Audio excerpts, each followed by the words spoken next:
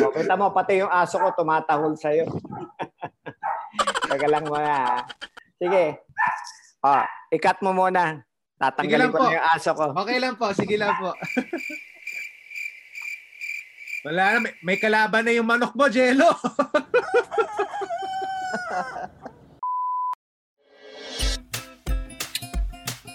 Hello everyone! This is Today on Campus. Isa tong podcast kung saan pinag-uusapan natin yung mga experiences na napagdadaanan ng mga students natin, whether that's on-site na campus or ngayon na bagong normal, no, na online campus. This is Dave.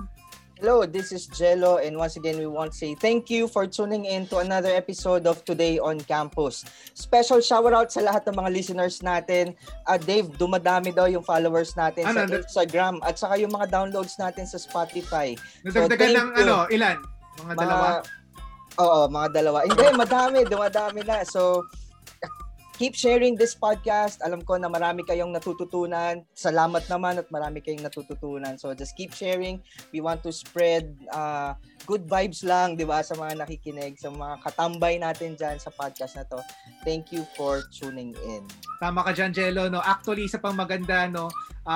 Ngayon, nakikita natin, no, na marami rin nag-share. So, pag nakita niyo yung Instagram story natin about Today on Campus, feel free to interact. Or kung mayroon kayong gustong i-suggest or may questions kayo, pwede nyo i-PM, okay? Pwede nyo i-DM yung ating Instagram page at babasahin namin. Malay nyo, baka mamaya maganda yung tanong nyo at magawan pa natin ng episode, di ba? Tama, kaya sa lahat ng ka-TOC dyan, let's spread the word, mag-invite tayo at magparami tayo ng community natin para mas marami tayong nai-encourage.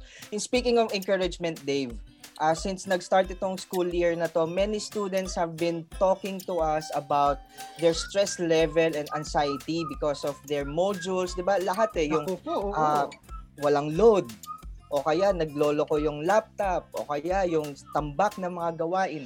And ang isa sa mga buzzword ngayon sa internet ay yung kanilang well-being, emotional well-being, at saka yung stress or anxiety level nila. Kaya naman, we hear you. Tama. Nandito tayo para pag-usapan yung mga bagay na yan because we want to help you. And not only that, Dave, we're in for a treat. Tell us about it. Oo, ngayon, no, para naman talagang may sense tong pag-uusapan natin. Nag-invite talaga tayo and I know this person personally, no? And eto na, pakilala na natin, Jello, para ma-make the most of the time natin, di ba? So ito, Dr. Tito G. Almadin is a pastor and a former Minister's Wellbeing, pastor of Victory Ministers Association, Victory Metro Manila, pastoral service, pastor of Victory prior to his retirement this year. He worked also as a guidance counselor at San Beda University for 2 years and Every Nation Leadership Institute for 5 years. He had various educational trainings and experiences in the field of psychology, theology, urban missions, education, and Christian counseling. He is a licensed clinical pastoral counselor at National Christian Counselors Association in Florida, USA, and presently works as a full-time mental health counselor and resource speaker to various schools, companies, and churches on mental and emotional health concerns. Si Pastor Tito or si Dr. Tito is married kay Miss Carol Almadin of Finance Department of Every Nation, and meron silang son, 14-year-old na si Ansel Keen. Personally, no, Pastor Tito has been actually ninong namin sa kasal. And Pastor Tito has helped me when I was starting up with my campus missionary journey. No? Naalala ko si Pastor Tito na inask ko siya, ano yung mga bagay na kailangan ko i-work on bilang bagong minister, and I will never forget yung sinabi ni Pastor Tito. I think it was 3 things actually. Theology, okay, get to know God and His Word more, people, and also try everything out. Imagine, no? Kaya sobrang laki ng impact ni Pastor Tito sa akin. Actually, nakalimutan ko rin sabihin, Jello, he's also a book author, no? Yung Beyond Good Advice. Napakagandang libro. So, ayan na. Huwag na natin patagalin. Let's call, okay? Pastor Tito Almadin! Welcome to Today on Campus, Pastor Tito or Dr. Tito. Yes. Thank you so much for inviting me, ha. Nakaka-bagets to, ha. Bagets talaga, no? Hindi na naintindihan ng mga bata ko ng bagets. Nakaka-millennial, no? Nakaka-Gen Z yung ating pag-uusapan ngayon. Excited ako actually, no? Salamat, Pastor Tito. Ito, excited kami. Excited kami for today. Salamat. Meron po kaming, actually, Pastor Tito, no, meron kaming mga letters, no, nung narinig nila na may ganitong topic, we have actually students send some letters of their experiences. Actually, I think, a week ago lang to siguro, Jello, no? So medyo fresh pa to na experience ng mga students natin. Tama ba ako? Yes. And yun nga, no, yung experience din kasi ng mga campus missionaries natin or mga life coaches, marami rin mga nanghihingi ng advice. Papaano nga ba nila imamanage yung kanilang stress level or paano nila imamanage yung kanilang emotions? Dahil lahat po, no, lahat na siguro ng difficulties na experience nila ngayon, social distancing, quarantine, pressure sa bahay, pressure sa school, lahat na po na pwedeng pangalanan. So, ramdam talaga natin po yung mga estudyante. Now, meron po mga letter sender. So, para po ngayon si ngayon? Mag-aala Joe de Mango tayo dito. Joe de Mango or Dear Ate Charo. Mga gano'n. Hindi ko kapanahonan yan si Charo, si Eddie Ilarde. Dear Kuya Eddie. Napakasakit, Kuya Eddie.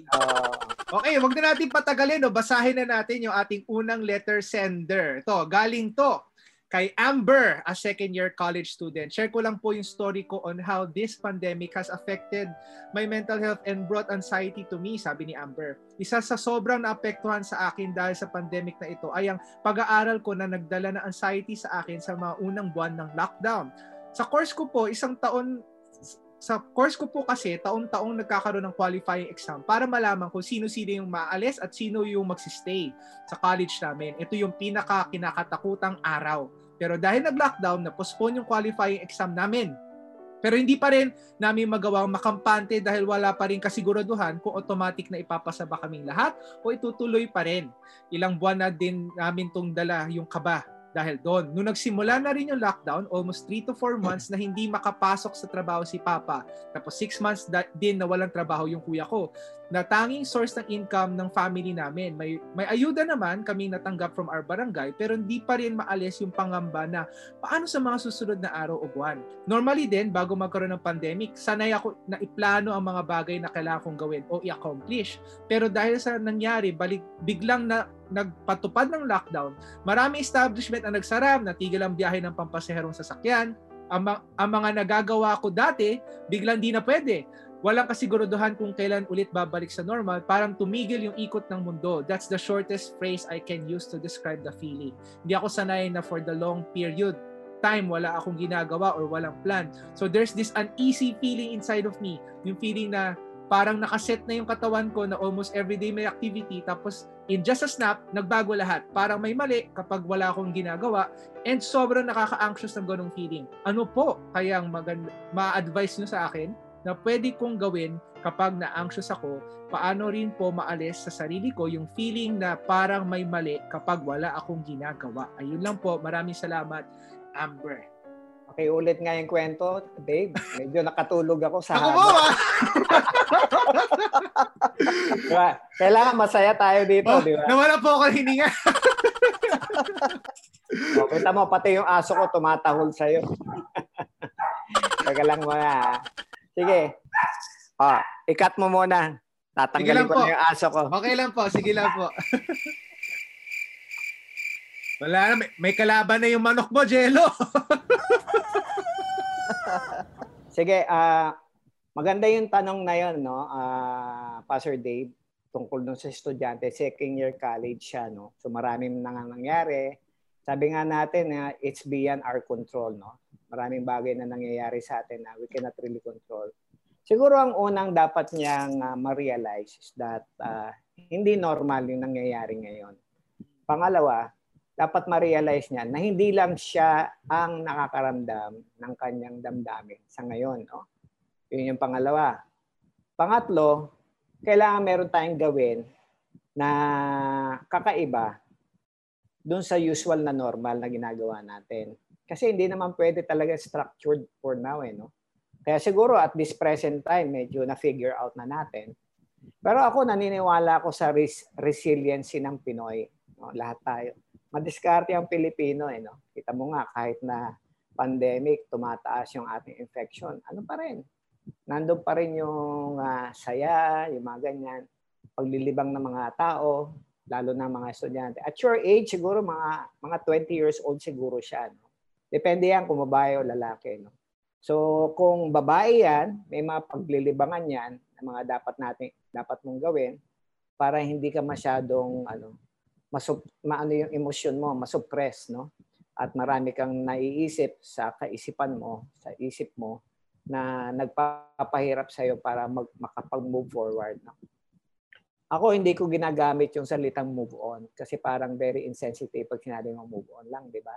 Parang sinasabi natin na emotional invalidation yung parang porket hindi ko nararamdaman, dapat hindi mo rin maramdaman. O kasi ito yung naramdaman ko, ito yung ginawa ko, dapat ganun din gawin. Hindi. Kasi lahat ng tao unique. Yung nagtanong na yon, maaring unique ka, meron ka mga bagay na ikaw lang ang nakakakilala sa sarili mo. Ako, ito yung susunod kong sabihin sa iyo. I-rediscover mo yung sarili mo. Maaring ito yung time na nilagay ka ng Panginoon sa araw na ito, sa panahon na ito yung season ng buhay mo, na para maging creative ka. Maaring yung maiisip mo na isang bagay na pwede mong gawin, yung diskarte mo na pwede mong gawin, ay magiging isang magandang lesson. Hindi lang para sa sarili mo, sa pamilya mo rin, at sa mga susunod na mga taon ng mga bata. Pag ganito, similar situation. Kasi ngayon, ang pandemic, hindi na natin alam kung ano ang simula at dulo at kailan, di ba? Kasi hindi natin alam. Maraming outbreak left and right. Sinabi ng World Health Organization yan, no? Hindi nila mapapromise na sa after this pandemic, wala nang susunod. You will never know, di ba? Sa sobrang dami ng sakit na dumadami sa mundong ibabaw, yun yung mga bagay na dapat mo gawin. Siguro, kailangan mo lang ma-realize kung ano lang yung pwede mong kontrolin at this present time. Sa akin, ang mahalaga sa lahat, healthy ka mentally, healthy ka emotionally, tsaka physical. Yun ang dapat mong bigyan ng tuon. Huwag ka masyado mag-isip. Iisip ka, pero huwag mo masyadong paapektuhan yung utak mo na to the point na paparalyze ka. Huwag ka masyadong sensitibo. Okay lang, may nararamdaman ka, kausapin mo ibang tao para ma-express mo. Pero dapat hindi huminto ang sarili mo. Kasi sabi niya kanina sa letter, Pastor Dave, parang huminto ang mundo. Okay lang huminto ang mundo, basta ikaw hindi ka hihinto. Kasi pag baliktad na, ikaw ang huminto, ang mundo umiikot. Wala ka na dito, nasa heaven ka na. So habang tayo nabubuhay, there's always a light at the end of the tunnel. Meron tayong silver lining na tinatawag. What is far more important, what have you become in these pandemic times? Not what have you done o things na hindi mo nagawa. Kasi, kumbaga, Pastor Dave, lilinaw, magkakaroon ng clarity as the day go by. Palagay ko, itong 8 months before the end of the year, when you reflect, maraming i-reveal sa iyo si Lord.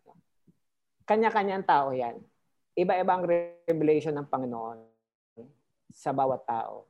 Iba sa akin, iba sa kanya, iba sa ating lahat na nandito ngayon, na nakikinig. Iba-iba yan. Pero kung parang litong-lito ka na at hindi mo na kayang hawakan ang mga bagay, parang no one to turn to, parang feeling mo dead end ka na. Lumapit ka sa isang medical professional, sa isang pastoral counselor o isang mental health counselor para maproseso ka, mabigyan ka ng guideline para your life will move forward. Okay? So mahaba rin yung sagot sa mahabang kwento niya. Pero kung maano natin, di ba, it's yun nga, natanggapin natin yung nangyayari, tapos pati sa sarili mo, pero learn to move forward. Jello, ang ganda na sinabi ni Pastor Tito. Yung nakukuha ko din doon sa sinabi ni Pastor Tito, mahalaga din yung pag-change ng mindset, no? Dahil kapag ang tuon ng yung focus natin ay nakatuon sa ang daming nangyayari, hindi ko alam yung gagawin, talagang we would feel helpless. And mararamdaman natin na parang victim tayo ng circumstances. Tapos parang di ba pagka-victim ka, eto na, kawawa naman ako, tapos wala talaga akong magawa.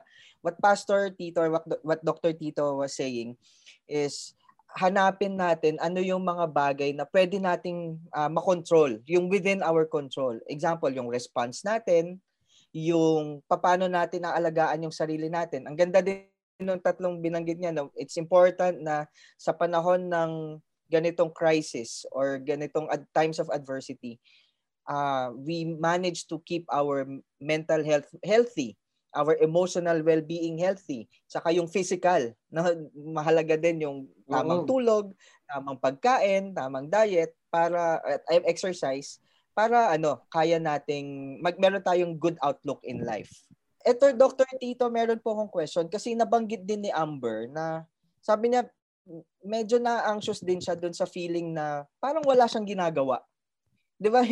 Ganun yung normal minsan siguro na pakiramdam months into the pandemic, nung na-disrupt lahat ng mga rhythm natin, yung ibang tao, yung unang default ay kailangan productive pa rin ako.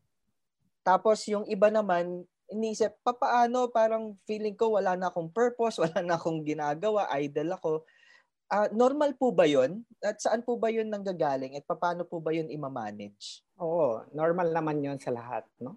Kahit naman ako ganun no? Meron din ako mga na-feel na ganun. Pero hindi tayo subjective at hindi tayo submit, no? Nagsasubmit parati sa ating feeling. Kaya nga sabi na feeling na walang ginagawa. Actually may ginagawa.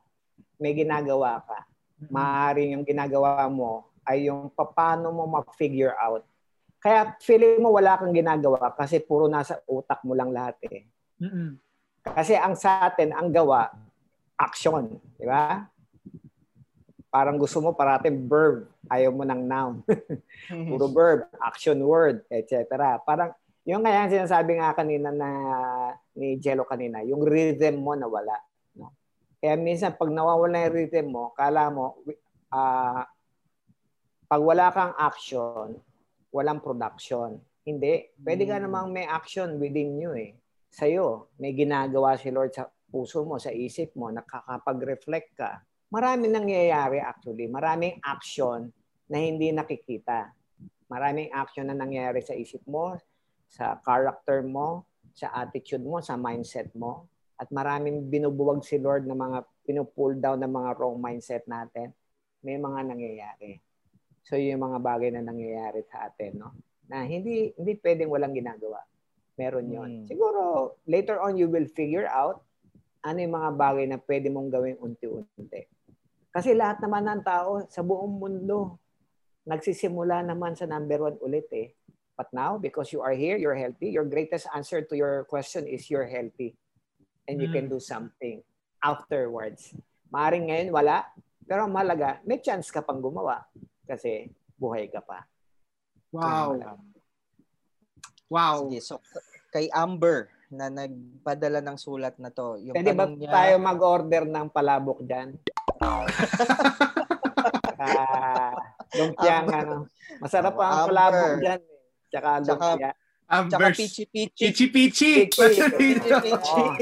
Sabihin mo kay Amber kung ikaw may nakikinig ngayon sa amin, sa sobrang haba ng tanong mo at nahirapan ako sagutin, magpadala ka daw ng isang bilao sa... Ayan. Sige, kay Amber na nagpadala nito, magpadala ka din sa amin na ayan. Pero sa mga estudyante o mga listeners natin na nakaka-relate kay Amber, yung parang feeling mo na ang daming nangyari tapos nagulantang tayo sa lahat ng to. Tapos o kaya yung pakiramdam na parang tumigil yung mundo at hindi mo alam paano magsa-start ulit. Ang advice ni Dr. Tito is start with what you can do by looking at paano ko papanatiling healthy yung overall well-being ko as a person. And then it's not true din na hindi porket wala kang ginagawa, ibig sabihin ay walang nangyayari. In fact, at times kailangan nga natin mag-slow down para mas maraming work yung na-accomplish nun inside of us kapag nag-slow down tayo at nag-reflect sa buhay-buhay. Yon. So sana nakatulong yun. Yeah. Meron pa pong second. Mas maikli na po to. Mas maikli na po. Ito naman po ay walang pangalan. Huwag na natin sagutin. Wala naman palang pangalan. Sige. Anonymous. Anonymous. Pakibasa. Hi mga kuya. Wow. Po, hi mga kuya. This whole COVID situation we have right now is very overwhelming for me. Yung mga lumipas po na buwan ay hindi naging madali.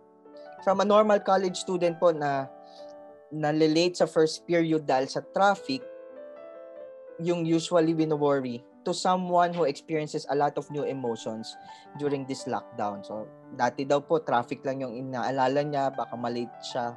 Ngayon, ang dami na.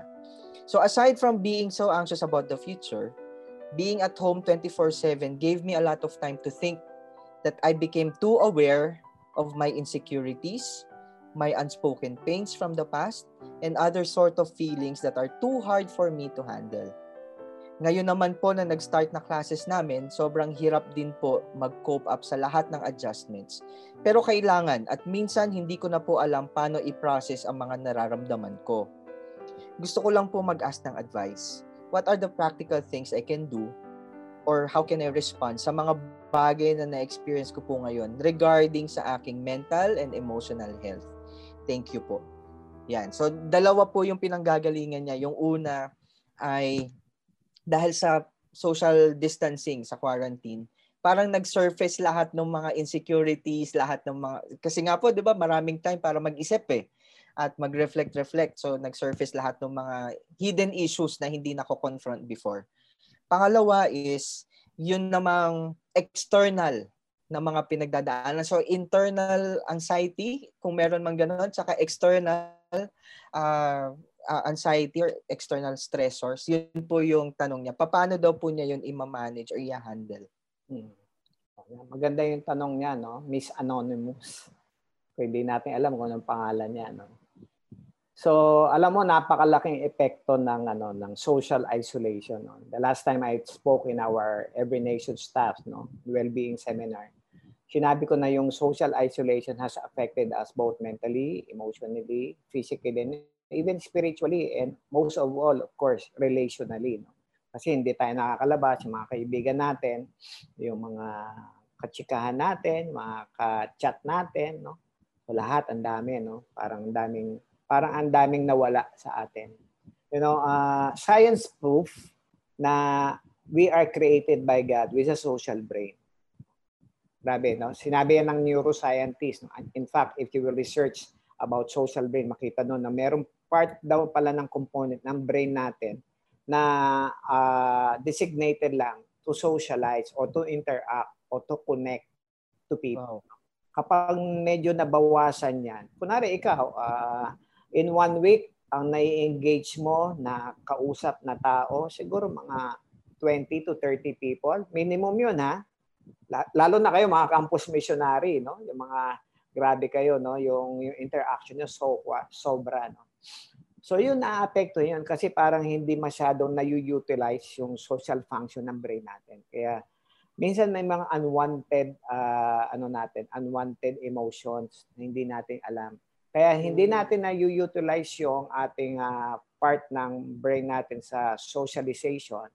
So yung mga past memories, yun yung pumapasok sa isip natin. Kasi wala ka ng present memory.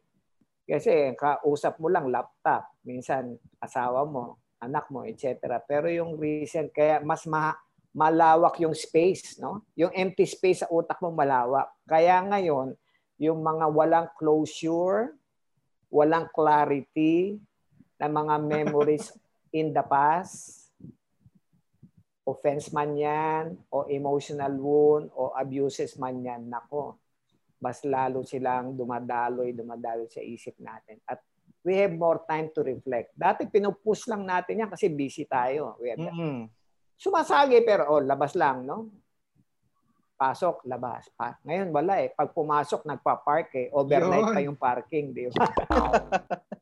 So hindi lang nagpa-park, no? Nagre-revolutionize pa sa loob, no? Naglalagay na ng tent, etc. Lahat ng mga past memories. Kaya yun ang nararamdaman natin. Ang tanong natin, sabi nung letter sender natin kanina, hindi niya na alam paano iproseso. Tama ka. Hindi mo kailangan iproseso mag-isa. Humanap ka ng taong expert yan to help you out. No? Maaring yung pastoral counselor o maaring yung discipleship leader mo o yung pastor natin sa simbahan o isang matalik na kaibigan na matured, malawak ang pangunawa. na pag nagsalita ka, pakikinggan ka. Hindi yung siya pa ang pakikinggan mo, no? Kaya mamili ka ng kakausapin mo.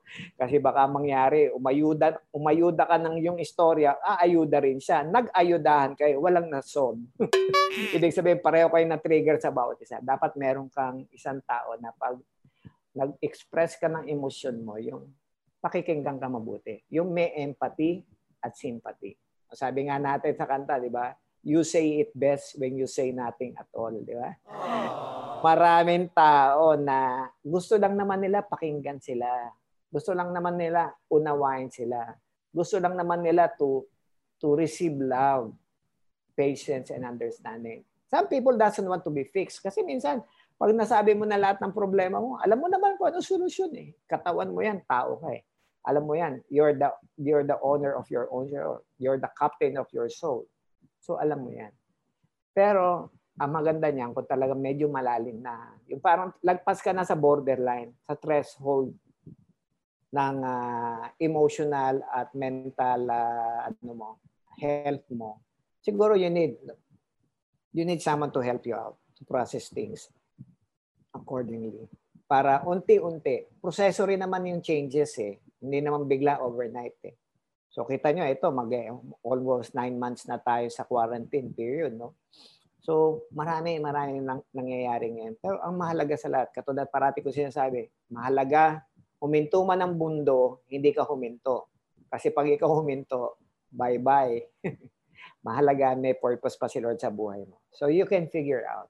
If you need help, you ask help. Yan, talking about memories like those, no, Pastor Tito. Di ba po sabi, merong connection yung childhood experience mo sa anxiety na nararamdaman natin ngayon, sa mga nagtitrigger ng anxiety natin. Can you talk to us more about that? Ano po ba yung role ng past experiences natin, especially from childhood? At papaano siya nakakaapekto ngayon doon sa mga nangyayari sa atin? Lalo na sa ganitong kwento, no, na parang may mga pagka-anxious ako, lumalabas pala yung mga issues ko from the past. Ano po ba yung connection nun? Or paano po natin maiintindihan yun? Totoo yan, no? Kung lahat tayo nag-aral ng basic psychology, Psychology 101 o General Psychology, di ba? Yung childhood memories, yung childhood natin. Tayo lahat, there's always a child in us. Kita mo nga yung lolo mo, di ba? Sabi natin, yung mga lolo matatanda, bakit bumabalik sa pagkabata? Bumabalik sa isip bata. Why? Because there's always a child in them. Ibig sabihin, anything na na-deprive ka nung bata ka, anything na na-abuse ka nung bata ka, anything na nangyari sa iyo, whether good or bad, no, dala-dala mo yan sa katauhan mo. Tayo, lumalaki lang naman tayo biologically. Tama? So, kung papasinin mo, nung nag-reach ka, no, siguro sa mga babae 20, sa mga lalaki mga 22, kasi ang mga lalaki medyo delayed ang maturity niyan, di ba? Mas mabilis mag-mature ang mga babae. Hindi ko nga alam bakit gano'n. Psychology talaga siguro. So whatever that is, no. So makikita mo, no, siguro ngayon malalaki na tayo, no, Pastor Dave and all of us who are here. Pag nakikita mo yung mga weakness mo, yung mga mal-adjusted behavior mo, pag ni-reflect mo, oo nga, kulang pala ako ng father image, kaya pala ganito ako. Oo nga, kasi pala, verbally abused pala ako ng bata ako, kaya ganito ako magalit, madali ako magtampo. Parang feeling ko parati akong rejected. Tingnan mo yung hugot. Yan yung maganda sa Pilipino, yung alam mo yung hugot eh. Ang hugot mo parati, hindi yan usually in the last 5 years. Usually ang malalim na hugot niyan nung bata ka pa. Okay. Wow. Hindi ka binili ng short ng nanay mo. Butas-butas na yung short mo, parang sa palengke, parang pinabayaan ka. You feel abandoned. Kaya nung lumaki ka, parang napakalalim ng insecurity mo. Kaya ang ganda nga ng ating ministry, meron tayong inner healing, di ba? Meron tayong processing, meron tayong pastoral counseling. Dahil doon nagkakaroon ng healing of the human soul. Ibig sabihin, kung ano ka ngayon, huwag mong ikahiya kung ano ka na noon. Kasi part and parcel of who you are. Kaya nga namatay si Lord Jesus Christ eh. Ano sabi ng Bible? By His stripes, we are healed. Remember, all of us, Christians or non-Christian, we are all wounded healers. We are wounded soldiers God is our wounded healer, and we are being processed and healed by God day in and day out. Wala tayong excuse, no? Kaya 'yun ang nangyayari, Jello, na lumalabas yung memory. Not because matanda ka na. Hindi naman totoo yung forgive and forget eh. Tama? You will never forget, but you can move forward, di ba? So, part of moving forward is subjecting yourself to healing process. At hindi nakakahiya mag-undergo ng healing process. Sabi nga, Deal na. don't be ashamed of your healing journey because you're getting better, not getting worse. Di ba? So, huwag tayong mahiya. May pinagdadaanan, kailangan ko ng healing. Okay lang. Lahat naman tayo. Kasi you're pretending to be strong. Okay lang, I can do all things through Christ who strengthens you. You can. But part of that strength is the ability to admit that you're weak and you need help and you need healing in your inner soul or healing of your human soul.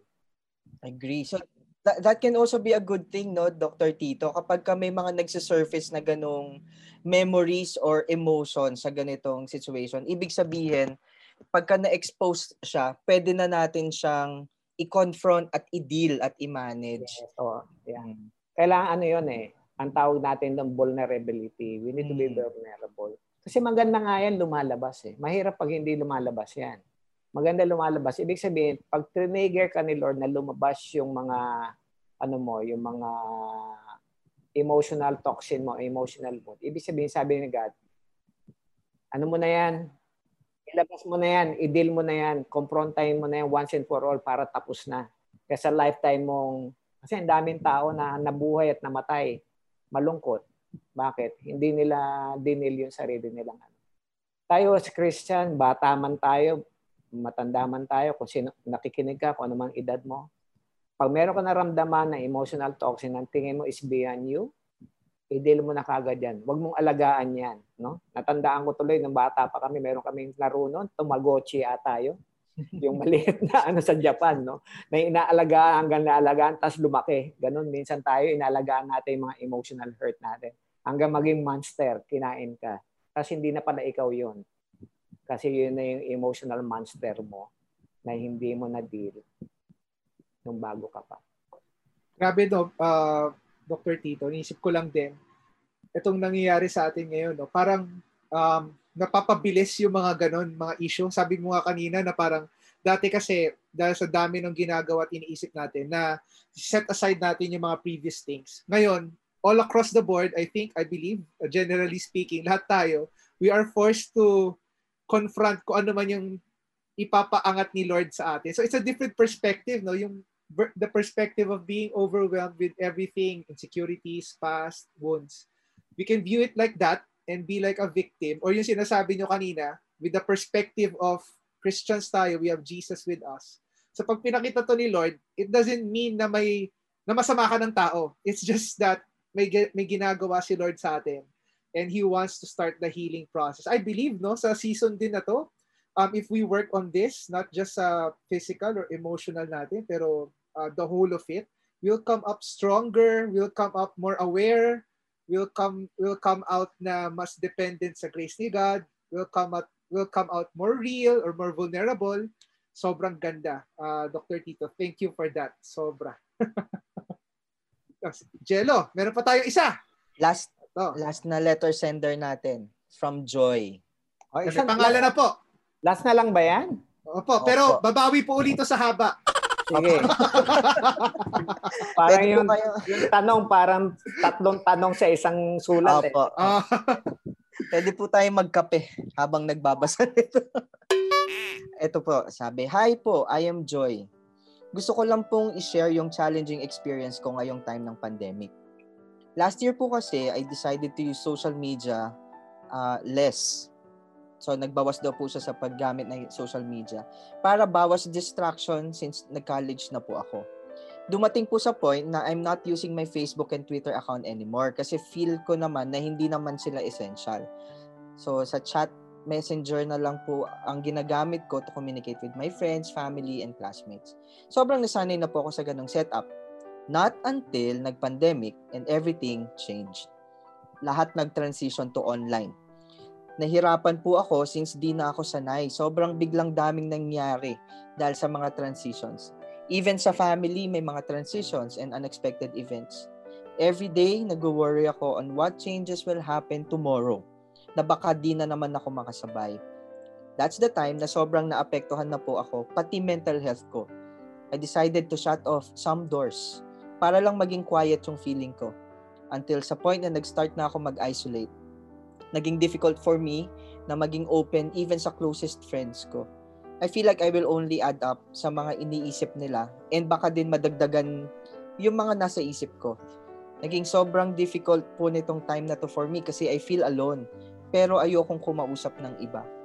Lagi ko na lang iniisip na okay lang ako kahit alam kong hindi na. Mag-aas lang po ako ng advice on what to do pag sobrang nagiging overwhelming na yung situation and paano po ma-prevent yung isolation. Yan. Yung pong situation ni Joy, parang part nung pag-take care niya sa kanyang well-being, sa kanyang emotions and mental well-being, is nagbawas siya ng social media. So, ganun niya po ginard. Pero dati kasi siguro, I assume, meron po siyang mga social interactions outside of social media. Pero nitong pong pandemic, nawala po yung mga physical na interaction, online na, at hindi na po niya kayang i-manage yung online interactions kasi nga po, nasanay siya na hindi na siya sa ganong paraan nag-i-interact with people. Less social media po siya. Now, ang problem po is, ang na-create sa kanya nun is yung na-isolate siya. At hindi na po niya ma-open up yung sarili niya to other people. Hindi niya po masabayan. Now, overwhelmed daw po siya ngayon at hindi niya po alam kung paano magko-cope at paano niya may iwasan yung ganong tendency to isolate herself. Ano po ang masasabi ninyo? So maganda yung sulat niya. No? Actually, yung starting point mo, sumulat ka. Na-express mo na rin yung sarili mo dyan. Actually. Sa totoo lang, no? Kesa tahimik ka. So, kasi minsan yung journaling na expressive rin yan eh.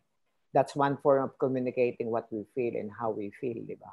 So maganda yung ginawa mo. Pangalawa magandang ginawa mo, yung medyo nag-isolate ka sa social media. Kasi ang daming trigger sa social media, di ba?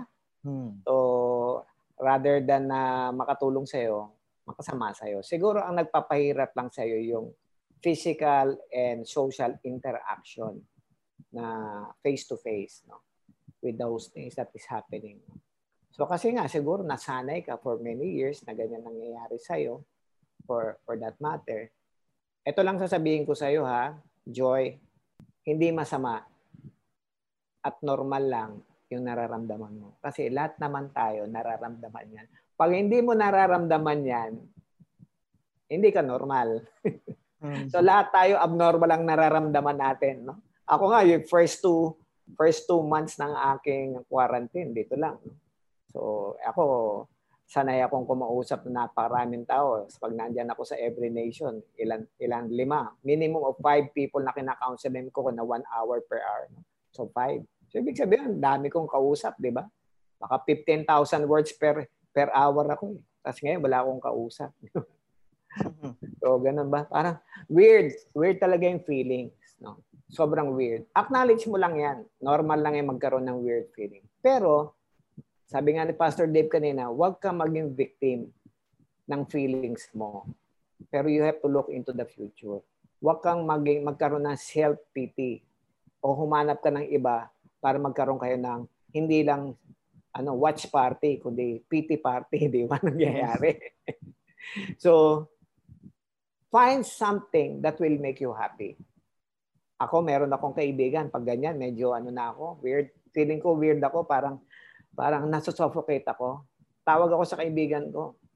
Minsan nagsusum kami, minsan call lang, kaya minsan video call. Kwentuhan lang kami. Yung tawag natin doon, Pastor Dave, sa Green Hills, yung kwentong walang kwenta. Yung walang patutunguhan na kwenta. Kulitan lang ko at 30 minuto, ganyan. Sakit na ng tiyan mo, bababa ka na lang, CCR ka, kwentuhan na naman, ganyan. Ibig sabihin, healthy yun. Kasi part ng brain natin, sabi ko nga, di ba? Part ng brain natin, portion dyan, socialization, social interaction. So, hindi mo mabibigyan ng 100% ulit na ibabalik yung dati mong quota. Kumbaga, yung may quota ka. Pero at least mga 20-30%, medyo lumuwag yung pakiramdam mo. Malaking bagay yun, healthy. And of course, you have more time with God. No? The Bible, wow. Sabihin natin, mga tao sa Bible, masyadong spiritual. Hindi naman. Hindi, naku makita mo, basahin mo yung Biblia. Si King David, si Moses, si Job, si Elijah, si Peter, si Paul. All of them has their share of emotional and mental frustrations in life. Ano ginawa nila? Nag-pray sila kay God. Sinabi nila lahat sa Panginoon. Yung kanamin, nag-complain sila kay God. Complain. Okay lang yun. Hindi naman, God will not take that against us. Basta we don't put cursing words, we don't curse God, we don't insult God. Pero sabihin mo, lahat yan. Kaya nga meron isa sa Bible, isang book ng Bible. Anong book yon? The Book of Lamentation. Nako, kung gusto mo ng complaint sa buhay, basahin yung Book of Lamentation. Ang daming complaint ng mga writer na. Book of Job. So, ibig sabihin, even how spiritual we are, no? Kailangan nating lumapit sa Panginoon of who we are. Kasi hindi naman tayo mga anghel na nilikha ng Diyos. Tayo ay tao. Mas mataas pa nga tayo sa anghel, di ba? We're created in the image and likeness of God. He knows personally. He understands our ordeal, our undergoing some mental stress and emotional stress in life. And God loves us just the same. Tatlong bagay, Pastor Dave and Jello, na parati kong sasabihin sa atin kapag nagkakaroon tayo ng damdamin na ganito. Tatlong H.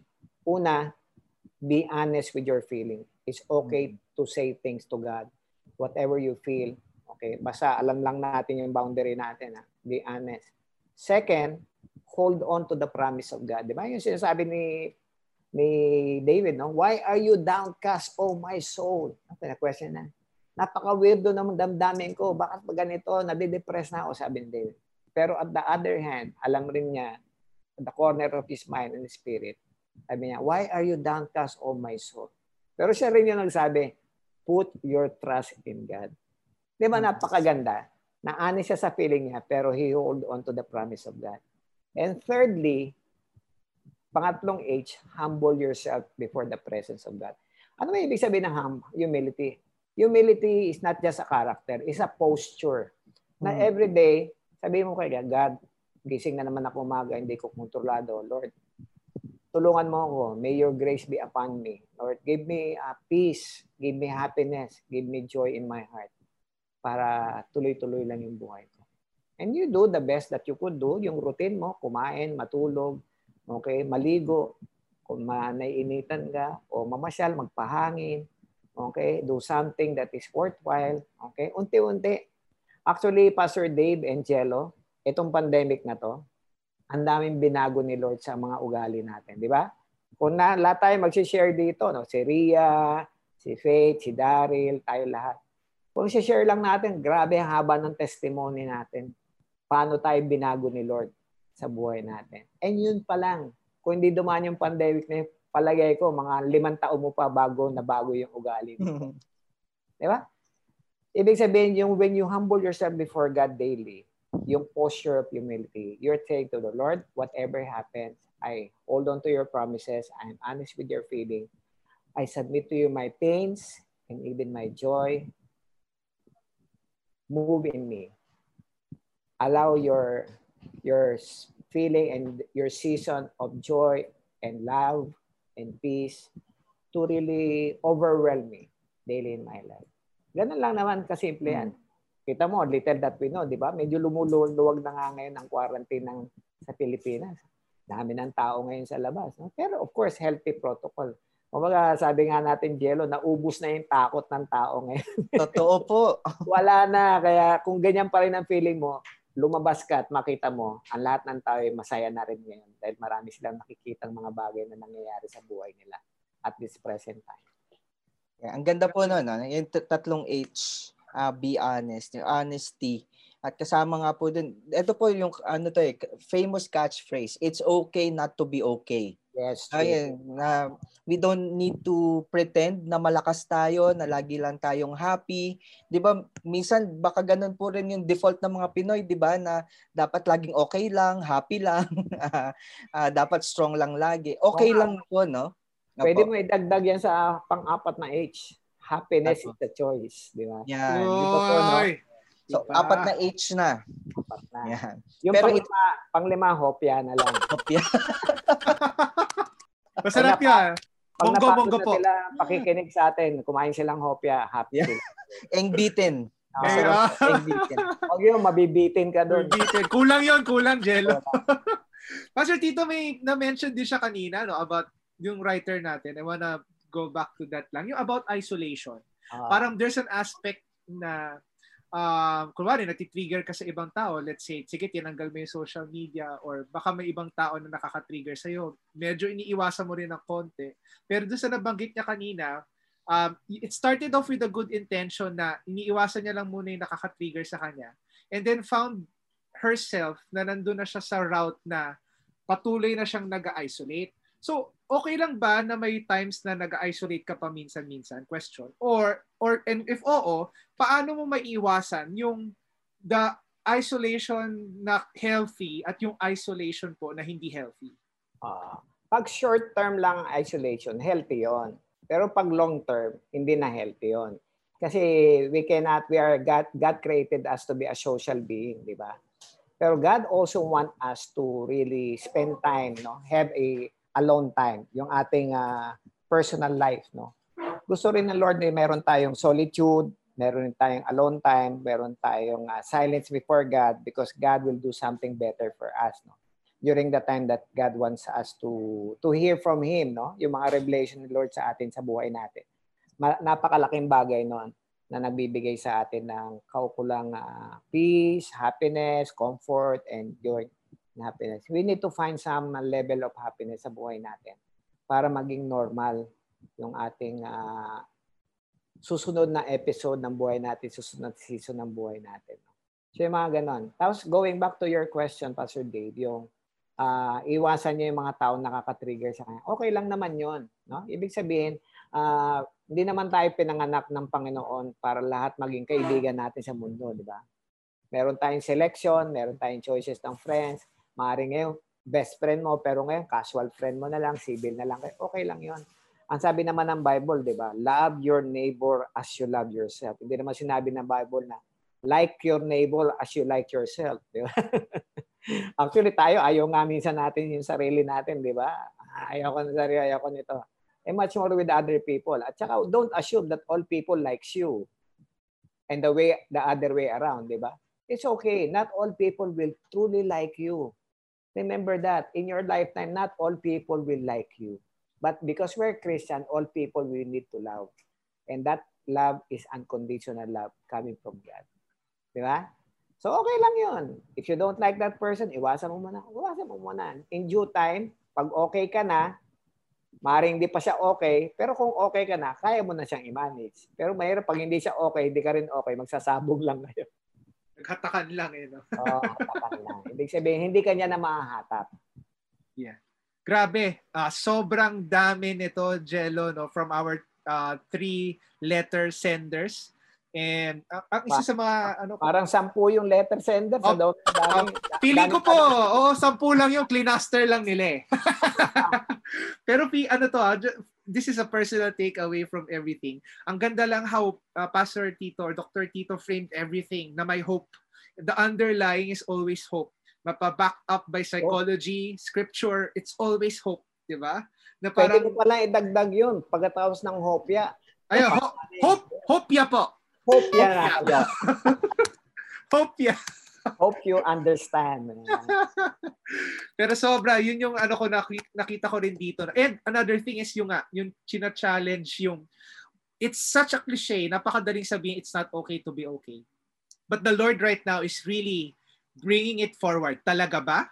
We say it, pop culture say it, but do you really believe it? Okay? Ngayon na nafe-feel mong hindi ka okay, do we have the courage to open up to people and say, I need your help. Ito yung sinasabi sa akin ni Lord. Ito yung pinakita sa akin. And hindi lang to basta Netflix series, okay? Totoo to. At ito yung kailangan ko ngayon. Parang siya for me, it's God showing yung worldview niya and confronting yung sinasabi ng worldview ngayon na sinasabi it's okay not to be okay. Ngayon sinasabi ni Lord, sige nga, Pakita mo kasi hindi ka talaga okay.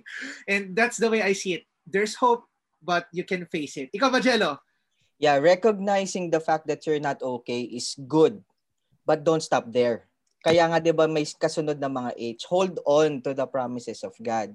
And saka yung humility din, humility before God, 'di ba sabi ng Bible, God gives grace to the humble. Kapag willing tayo to be helped by God, yung place of desperation before God, Lord, hindi ko to kaya, tulungan mo ko. Doon tayo mas nagkakaroon ng perspective na merong way forward kapag humingi tayo ng help from God. Humility din to accept that we need help from other people. Na hindi natin kailangan kayanin mag-isa ang lahat. It's not a sign of weakness to ask for help. There are people who are willing to help us. So maybe to wrap up this part of this episode, sa lahat ng mga letter senders, paano tayo magre-respond sa anxiety, paano ba tayo magre-respond sa lahat ng adversity na pinagdadaanan natin ngayon. Baka yung mga H na binanggit ni Dr. Tito would actually help us na. First is yung honesty, to recognize the situation and to accept also the things that we can't do something about. Honesty doon sa mga weaknesses na pinagdadaanan natin. And then hold on to the promises of God. Hold on to God. That's actually a mental shift, a mind shift. No? Shifting our focus, not sa mga problems, pero sa kung ano yung available help and ano yung available na pwede nating gawin. Next is yung humility. Humility before God and humility before other people. And yung huling H, yung additional, happiness is a choice. At the end of the day, you don't need to ask, or you don't need another people's permission to be happy. It is our own choice to be happy. But that's a result of a process of coming to God, bringing our anxiety before God and allowing Him to work in our lives and in our situation. Sobrang puno nito. Pastor Dr. Tito, thank you. At may good news ako sa mga listeners natin. Hindi pa to tapos because we have a part 2 of this kung saan, okay, tutulungan tayo ni Dr. Kala ko Tito. tapos na. Di pa po. May pahopya pa po kami. May hopya pa tayo. Sige. Okay. Okay, we're going to have a part 2 about this kung saan pag-uusapan natin kung paano ba natin ma-improve, okay, practically our mental and our emotional well-being.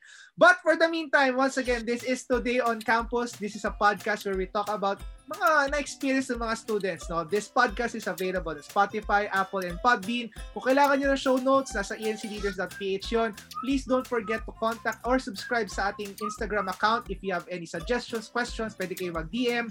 Once again, this is Dave. And this is Jello, and this has been another episode of Today on Campus. See you sa part 2 of this episode on our mental and emotional well-being.